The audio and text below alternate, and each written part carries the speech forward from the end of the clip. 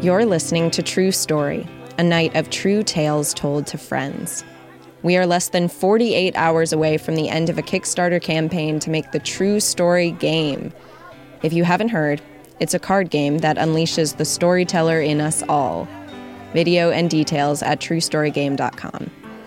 You wouldn't be listening to this show if you didn't love listening to stories. We want to make this game to bring stories into your living room, told by your own friends and family. We are so close to making that happen. We're just short of the minimum number of orders needed to manufacture the game. If we don't reach it, no games will be made and no funds will be collected. True Story is purely listener supported.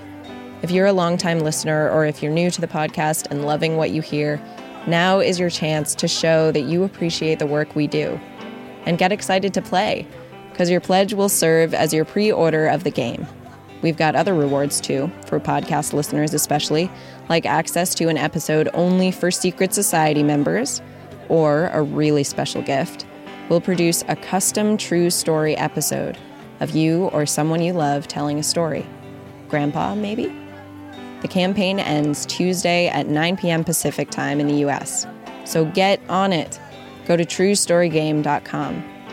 And if you've already backed us, thank you. We love you.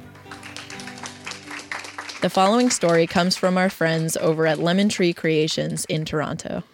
I consider myself to be fairly intelligent, and especially when there's no one around, I feel very intellectual. And I feel like I have a lot of opinions on things that are very, very black and white, very straight and narrow. Basically, I'm telling you this because when I ended up in the back of a Pimp's car driving to Brampton to visit a psychic, I didn't have any of the thoughts that I usually had about prostitution and why it was wrong and all of these things. So I have to back up and tell you how I ended up there. So I had a roommate. I had two roommates at the time, and my one roommate had a best friend who came over to our house one day, and she was like, I want to tell you guys that I have become a call girl. And we were like, oh my God, like, are you okay? Like, what can we do to get you out of this? Like, should I call the police? Like, I don't know what you need. Can we give you money? Do you want to come over? What's the situation? It was especially weird because she was a teacher, and she was like the most self-sufficient person I knew at the time. Like, she had a job, and so anyway, and she was like, no, this is something that I chose, and I want to do this. It was basically her dream, I guess, or her fantasy. And she told us that she was like, I love sex, I love men, I like the attention from men, and this is something I've always wanted to do. So we were like, okay. So she went off to do that. And that was fine. And she would come by every now and then tell us stories. And it was actually kind of exciting because she would tell us stories about, like, it was basically Pretty Woman. Her life was Pretty Woman. She would tell us about these guys who were like millionaires or had money. And they would take her places and she would travel and she was making a ton of money. And it was great. And we were like, you know what? If that is empowering you and you feel good about that, like, and she seemed really good. She was good.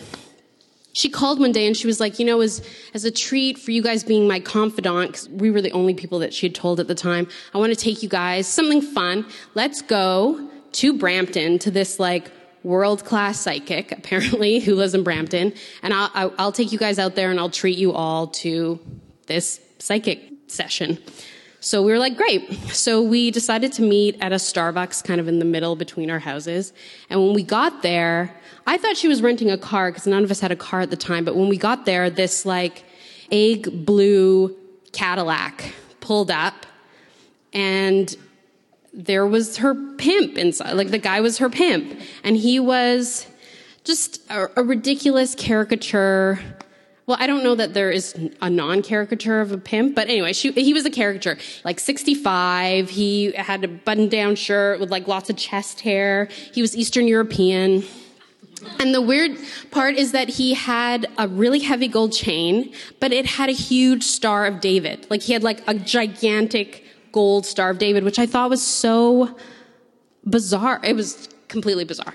But I got in the car. I totally got in the car. He bought us Starbucks. We were driving out to Brampton. He was like incredibly charming, which was a bit terrifying and exciting at the same time, because I was like, oh my God, he's like nothing like you would think. Like, he's a really nice man. And an hour into our drive, I remember being a bit jealous because he told my roommate, like, he was like, I think you could work. I think you could be a part of this profession. And he didn't say it to me. And I was like, well, what's that? Like, I was a bit upset, I was also very conflicted. I was like, what is going on right now? But I realized that shit happens really fast with pimps, I guess. Like, that's how charming they are So anyway, we drove out to this psychic, and a lot of shit happened at the psychic. I can't even go into that whole story because I only have 10 minutes. And as we were driving back, he took a shortcut. And I remember thinking, okay, so this is the part where I die, and my mother finds out I was with a pimp for, no apparent reason, and I die in a field somewhere. But he actually drove us back to Toronto, which was great. And about a week later, this girl came back to our house, and she was like, look, I'm really stressed out because I'm so busy. Like, she was making a ton of cash, and apparently when you make a ton of illegal cash, you can't deposit it in a bank. Like, you can't just take like $2,000 and deposit it every day. So she was like, I'm hiding it in my bed. And she cut a place out of the wall in her apartment. And she was like putting bags of money in the wall. But I was like, it's a rental. Like, if they kick you out and you can't get back into the wall, like, that's a problem. Anyway, so she was stressed out, and she basically came to us and said, look, I need your help.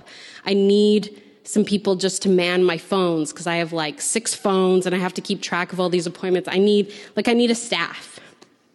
And my roommate and I, once again, were like, hell yeah, we'll do it. I mean, you can leave your burner phones at our house and we will take your appointments. And great. So she left her phones, and that was basically our day job for a little bit. We would take the calls and we would write down their name and their phone number, and they would give us like just the pertinent information. We'd keep the list, and then we'd phone it into this other woman who would like facilitate the experience or whatever. The crazy thing about it was very everyday. Like, it was like people calling for doctor's appointments. Like, it was very regular. And 90% of the guys were totally, completely blasé and normal and whatever. But 10% of the guys were really weird. And out of that percentage, there was a pocket of sad sacks that would call. You could tell that they were really lonely and they wanted to talk to you, like they wanted to know your name and like how you were. And there was one guy in particular he booked a lot of appointments with her. And he always wanted the girlfriend experience, which is like they hang out with them first before they have sex with them. Or sometimes they don't even have sex with them. And he basically would call, and he always wanted like to walk up and down Yonge Street with her or go to a movie, like very regular, like kind of date things, which started to become really depressing to me. And then he started to open up more. Every phone call, he would tell me weird shit about his life that I hadn't obviously asked. Like, I would always try and keep it very like, I don't really want to know. But he revealed that he was training to be a doctor, and that he had spent all his student loan money on prostitutes. And so he was taking a break from medical school so that he could pay back some of his student loans so he could get more money to go back to medical. Like, he was basically in debt over call girls. The more I talked to him, the more I even realized when talking to her that he never wanted sex. Like, he only just wanted essentially a friend. And it was that situation right there that I realized, like, there's always someone getting fucked over in that situation. Whether the woman feels empowered or the man feels empowered, there's always somebody who's sad and injured and broken. So basically through my interactions with that guy, I started not being able to sleep at night. And this was like a 1 month. This all happened in a month. I was like, I can't do this. Like, I can't be involved. I feel like he's spending all his student loan money. I just couldn't sleep. So I told her, look, I can't do this anymore because I feel like we're hurting this guy's feelings. And she was like, that's totally fine. My roommate, after a while, also dropped off. And she continued on without us. And after a while, it kind of just all dissipated, and we didn't end up hanging out with her anymore. But that is my crazy story I can tell my children one day.